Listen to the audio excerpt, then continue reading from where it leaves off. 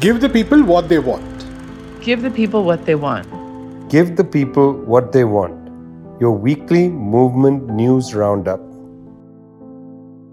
Hi, good day. You're with Give the People What They Want. This is the 119th show. Happy to be with you. I'm Vijay from Globetrotter. We've got Zoe and Prashant from People's Dispatch coming to you every week on Friday, bringing you the news of the world. Interesting week this has been, given the meeting in Moscow, the personal meeting between China's Xi Jinping and Russia's Vladimir Putin. Now, two meetings were actually held. The first on Monday started around 4:30 in the afternoon in Moscow time and ended after 9 p.m. It was a very long meeting, about 4+ hours of conversation between Xi Jinping and Putin, a private meeting. Both of them left pretty happy, it seemed. The next day, there was a much longer meeting with all the other officials involved, where they came up and reinforced their great statement that they had made earlier, the Comprehensive Strategic Partnership of Coordination for the New Era. Very long name for the statement. They effectively called this the deepening of that. So that was the second day of the long meeting. It's important to sit back and take stock of what this means. Firstly, it's important that Xi Jinping went personally to meet with Vladimir Putin. They didn't do a Zoom meeting. They didn't send the foreign minister again. Previously, Wang Yi, who's the highest party member of foreign affairs, had gone to Moscow. This time, Xi Jinping went personally. There was no other reason to have gone. There was no St. Petersburg forum to attend. There was no other grand event or declaration. He went to have a long meeting with Mr. Putin. Now, on the second day, there were a laundry list of items released. Of course, in all these sorts of meetings, that's precisely what happens. There was a discussion about what is democracy. In that light, they discussed the Chinese concept of the Global Civilization Initiative, which the Chinese have put on the table, trying to understand the different parts of the planet are moving towards their own kinds of democratization. There is no, as they said, superior form of democracy. They talked about Taiwan. The idea of one China was very much on the table. They talked about color revolutions, about the East Turkestan Islamic movement that operates, inside Western China. In fact, actually, the leadership of that group is in Idlib, Syria, but the group has had operations in Western China. They talked about cross-border protection. They talked about the Global Development Initiative. They talked about Nord Stream 2. They talked about AUKUS. They talked about everything on the second day. It was, as I said, a laundry list. But it's pretty clear that on the previous day, that 4.5 hour meeting between Xi Jinping and Putin, what was on the table, and let's be clear about that, was the war in Ukraine. That was what was the principal focus of discussion by all accounts that have come out from that meeting.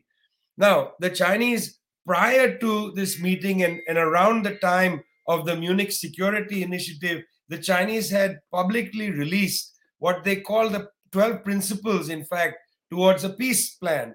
Very interesting set of principles that we at Give the People What They Want have talked about previously. These are principles that include safer ways to conduct the military operation. For instance, no fighting near nuclear power plants. But they also, of course, include platforms or procedures for a dial back of the violence and indeed of bringing peace to the region. It's an important set of 12 principles. Likely, Mr. Putin and Xi Jinping talked about what would be the possibilities of a peace agreement. That peace agreement placed on the table by the Chinese has been spoken favorably across much of the global south. No doubt that people have looked at this with relief, that perhaps if the Chinese can broker some kind of peace agreement, then perhaps some of that cost of living pressure might abate. That's what's on people's mind. United States categorically rejected this agreement. Much of the media in the West has been saying things like, well, it's short on details. Of course, it's short on details. It's a platform or set of principles for the negotiation. It's not doing the negotiation for the Ukrainians and the Russians. That would be to impose a deal on them. It's in fact creating the table or setting the table. When Mr. Xi Jinping left Moscow, it was clear that he left with a big smile on his face. It's anticipated that if the fighting around Bakhmut finally comes to a complete end, if the Russians feel that there is a sufficient ground understanding from their perspective, maybe this will allow space for them to open up a new dialogue with the Ukrainians. Let's see what happens. Hard to tell up to now. It's interesting that at the meeting, not much publicly was said about the climate and the environment. They did talk about the Japanese government and its restarting Fukushima Daiichi, the nuclear power plant, worry about polluting the waters around Japan. But Prashant, while they were talking in Moscow, it looks like the climate scientists had other fish to fry. Right. The IPCC synthesis report is out, and of course, we've reports. There have been a lot of reports in recent times, both by the IPCC, by others. Climate change far more on our radar these days. But this is an interesting report because it's probably the last of its kind till maybe the end of the decade. So I think the next major report we're going to see on these lines will be by 2030.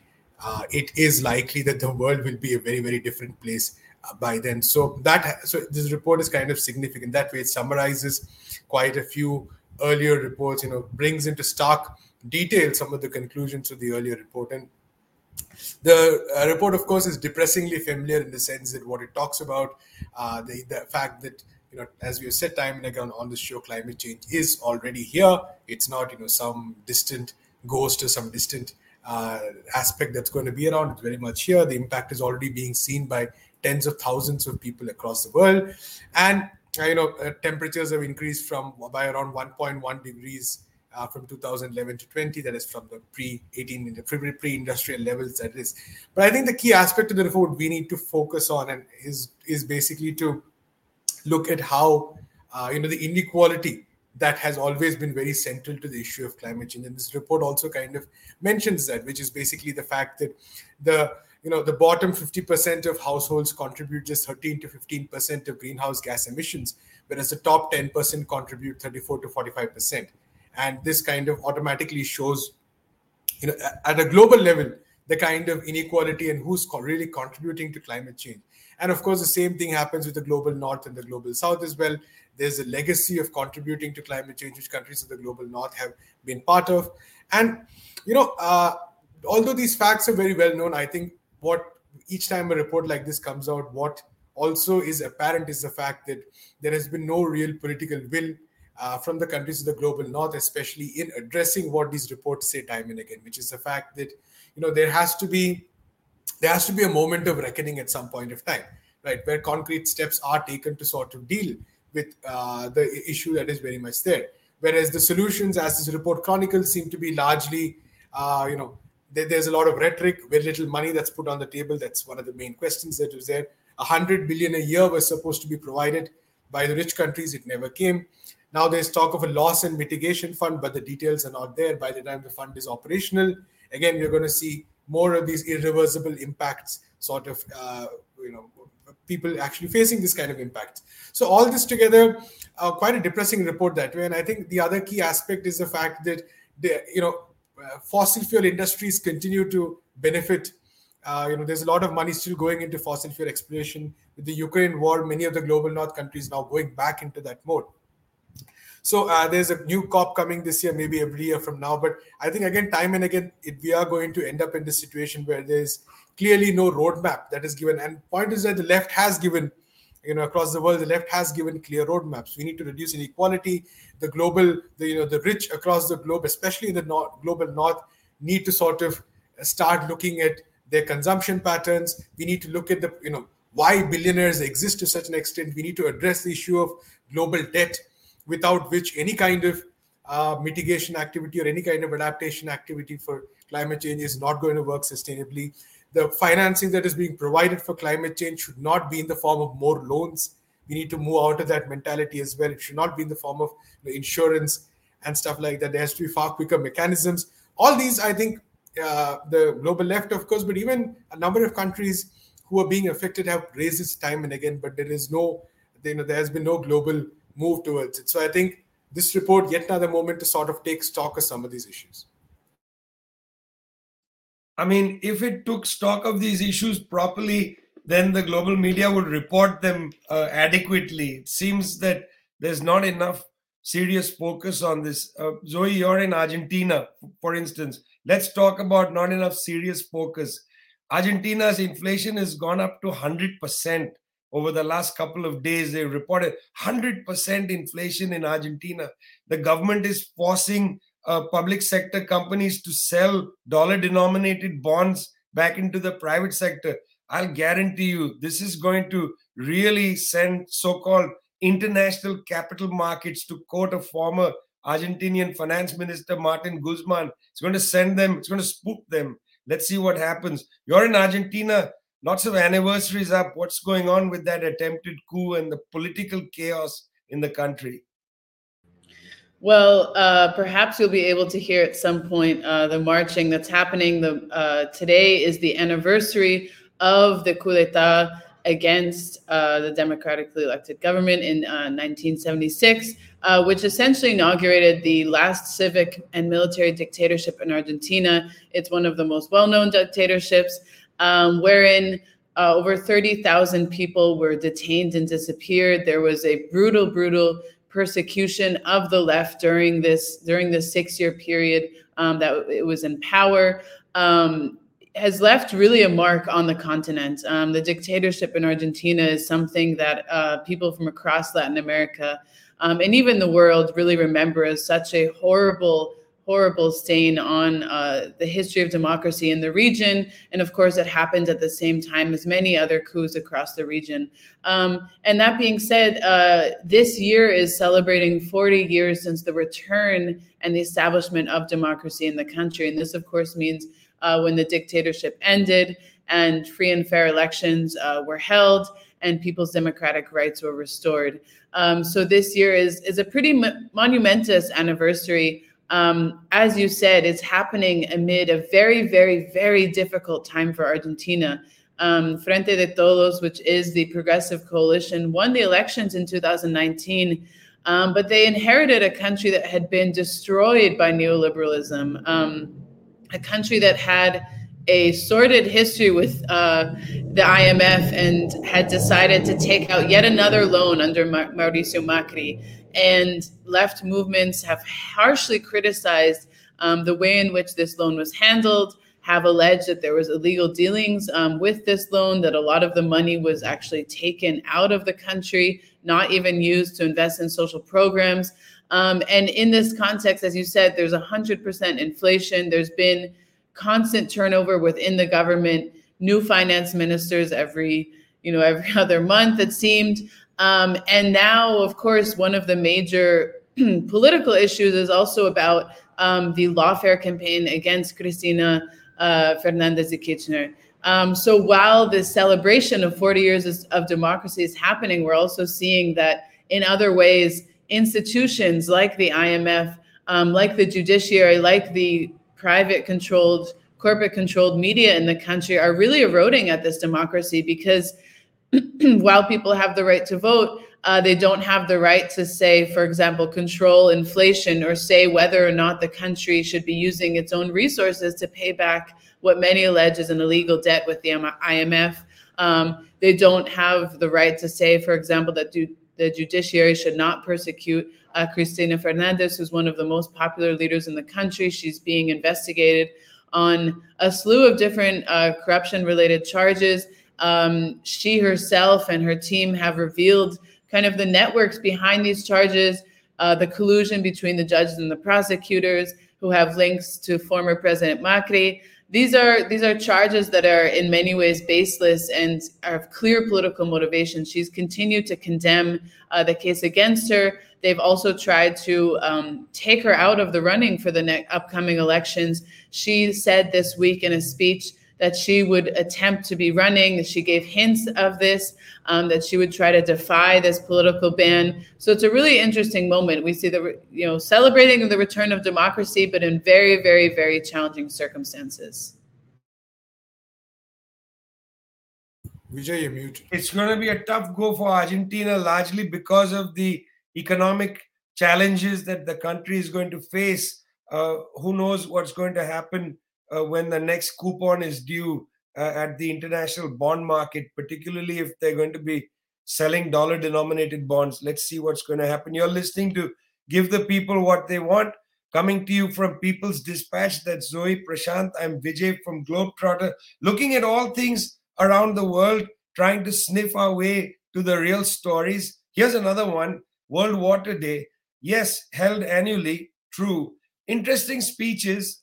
Always something interesting from the government of Bolivia when it comes to the climate or the environment. Once again here, interesting speech by President Arce. But Prashad, what have you been following regarding World Water Day? Right. For us, the World Water Day courtesy, an excellent article by Dr. Nafeez Faizi, as well as some of our work, really has been on the issue of cholera. And it's something we've been tracking for a while. And it's kind of shocking, actually, because the headline of that article is quite interesting because it talks about no cool helicopters to save those at risk for cholera. And the reason for that headline is because of how the world addresses the question of cholera. Whenever there's a natural disaster, of course, there's a lot of immediate aid that comes in, rescue helicopters, for instance. But the fact is that the number of people who are dying of cholera is so under the radar that there are no massive rescue attempts. And it's appalling, the fact that in the year 2023, we are actually in a situation where there's been a resurgence of cholera, which is actually a very easily preventable disease, which, all it requires, what it mainly requires is a proper sanitation system, a good delivery of drinking water, for instance. But as in 2021, we saw that 23 countries had reported cholera outbreaks, which itself was high compared to the 90s. And in 2023, that number is at 29. So something as basic as cholera, which we were dealing with 100 years ago, 200 years ago, we have the technology, we have the resources to deal with it. We are still struggling with it across the world. The mortality rate is at 1.9%, which is way above what is acceptable according to experts, which is that even there, say 1% is considered acceptable, that it's okay, so to speak. But even that's bad, of course. But 1.9% is where we are at, and it's no surprise where these cholera outbreaks are taking place. Taking place in Syria, Somalia, Afghanistan, parts of Pakistan, Kenya, Haiti, Malawi, for instance, the DRC. All of these countries which have been targets of, which are facing conflicts, which have been targets of intervention by imperialist powers, for instance. Each of these countries, their health systems completely wrecked, completely destroyed by conflict, and health, not just health, but basic infrastructure completely destroyed by conflict. A very good example, I think, is recently Pakistan, where there was a lot of talk after the floods about international relief and stuff like that. But I think the numbers currently say that tens of thousands of children are facing malnutrition, 10 million people lacking access to safe drinking water at this point of time. And I think this really sort of, throws a very important question. We also, some months ago, had a very excellent article about the cholera outbreak in Malawi, which, again, not heard about too much. But what that shows is really the fact that it's not just about controlling a disease. It's not just about firefighting. The fact that in order to prevent diseases like cholera, you need to build up a health system. You need to recruit people. You need to not go back to these same policies of austerity, which involve firing a large number of health workers. And it is the destruction of health systems in country after country, even not through conflict, even in countries where there's no conflict. Just economic policies have destroyed health systems to the extent that cholera has now risen again, so to speak. And the case in Malawi is especially interesting because it chronicles how over the decades in this African country, there's been just a wrecking of the health system, which has actually led to this disease coming up. So, I think it's these seem very basic, and this is what we're talking about climate change as well. The steps to address these issues at one level seem very basic. They're very much there. But the fact that Millions are being spent. We talk about CIPRI reports all the time, that billions are being spent on arms when the questions of hunger, when the questions of potable water are not addressed. Really, I think, and it is essential that we talk more about these topics, because often in the flow of news, these are the things that actually get missed out. The fact that we have a mortality rate of nearly 2% due to cholera globally across the world today. This question of what is news is so important. When the news broke that there was going to be a new memoir from Britney Spears, publishing houses around the world found it difficult to access paper, because a lot of the paper was bought up by the major publishers that anticipated large sales for that book. Now, there's nothing wrong with her story. She has an important story to tell, but it tells you how imbalanced everything is. Who's watching Peru right now? Who watched it during the coup? Zoe was there on the ground for People's Dispatch, covered that coup. In fact, perhaps led the news reporting on that coup. Zoe, but who's looking at the coup now? Who's looking at the situation now? You better give us an update.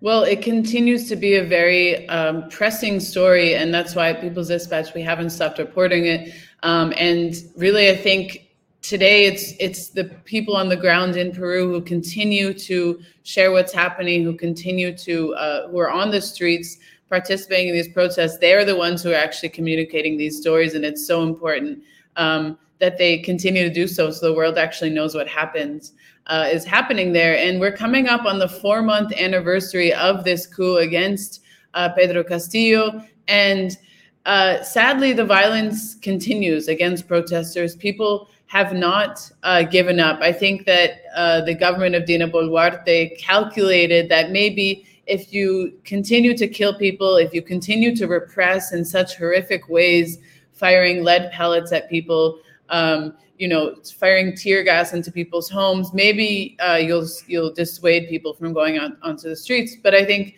what Peru has showed us, and what so many struggles across the world, what happens in so many of these struggles is that actually these leaders don't understand that people are motivated by so much more, and it's a deeper aspiration to really change the system, and they're motivated by decades of exclusion, of discrimination, and that's exactly what's at play in Peru. It's the glass has just tumbled over, and so essentially this week there have been fresh protests because a protester who was hit with 36 lead pellets during a protest in January at close range by police passed away. A 22-year-old, a young man from the city of Cusco in the south of Peru. And once again, it has really enraged the people to see that, the list of people who have been killed by this regime is at least 67 who have been killed by police and military in the context of these protests. They continue to be under attack. And really, the government has shown no signs of listening to the demands of the people. And the demands have been extremely clear from day one. That Pedro Castillo be released. Many are calling for his restitution as president, that Dina Boluarte resign, that there be a constituent assembly to rewrite the constitution in the country, that the Congress be closed. This is a Congress that has over 90% disapproval rating. It's one of the lowest or the highest rates of not approving of a elected body, and that many of the regional grievances, the decades of exclusion of the communities in the south, the communities outside of Lima, be addressed. And the government has essentially stood firm. It has, while Dina Boluarte was from the Free Peru Party and was the vice president with Pedro Castillo, she's done a complete shift, a 180, one could say, in her politics, complete alignment with the ruling class in Peru.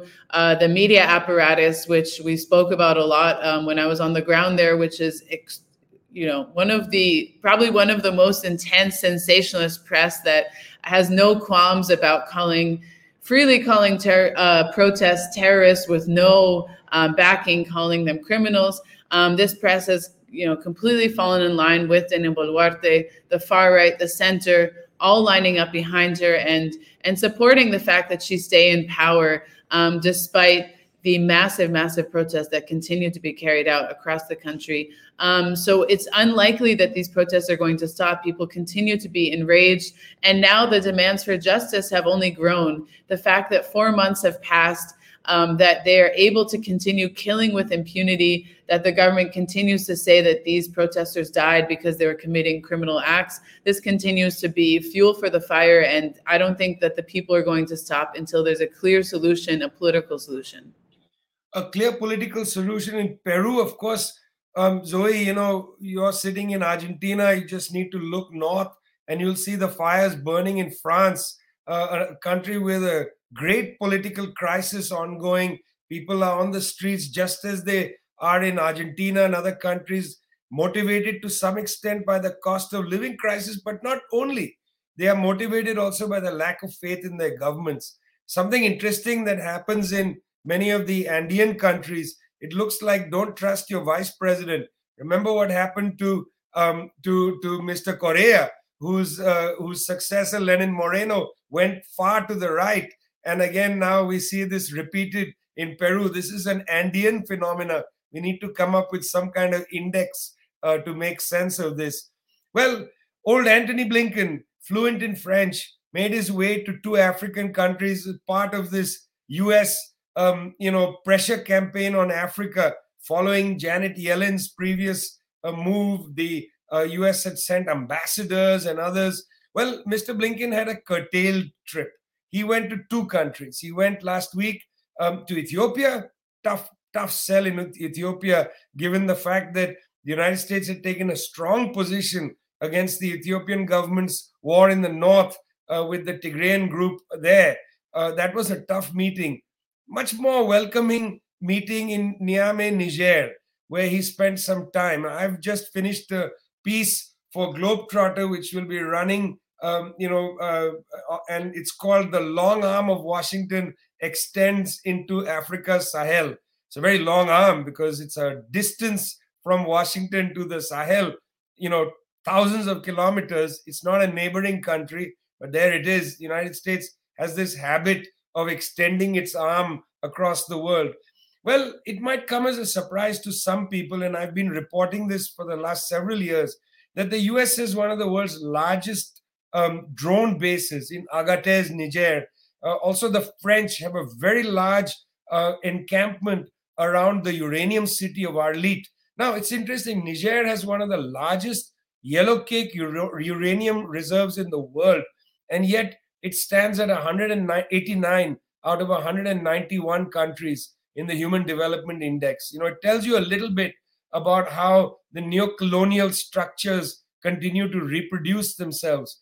Well, fortunately for the Nigerian government, fortunately for them, they currently are still a quote-unquote democratic government. In other words, the prime minister has come to power, the president has come to power through an election. And Mahmoud Bazoum, although he's facing a lot of criticism about corruption and so on, can still claim that he came to power through the ballot box. Well, this is what the United States tried to make a lot of, saying that, look, across the border in Burkina Faso and in Mali, the governments are military dictatorships. Happens to be the case that those military governments are extremely popular in their countries. They, of course, inherit a kind of Thomas Sankara-esque tradition of militaries in those countries. Nonetheless, United States tried to pledge money into Niger, $150 million of humanitarian aid, which is half the amount UNICEF has asked for the Sahel region's children's defense, in defense of children. 450 odd million was the UNICEF request. So the US, give to Niger for humanitarian aid is 1/3 of what the UNICEF is asking for. It's an extraordinarily low amount. Meanwhile, the US has pressured Niger into a Millennium Challenge Corporation grant, including with neighboring Benin. Now, interestingly, this money has come into agriculture. And the sources that I talked to for this story told me quite directly that the US government is using Millennium Challenge Corporation money, which is the US government attempt to contest the Chinese Belt and Road Initiative. This MCC money is being used to upgrade agriculture and privatize it and deliver the work of small farmers to US-based multinational agro businesses. A very interesting development. You'll find that in the story that I have from Globetrotter. The long arm of Washington extends into Africa, Sahel. You're listening to Give the People What They Want. This is our 119th episode. Don't forget those selfies. We're still looking forward to seeing pictures of you watching our show. You can listen to us as a podcast. We're Zoe and Prashant from People's Dispatch. I'm Vijay from Globetrotter. Really happy to be with you. See you next week.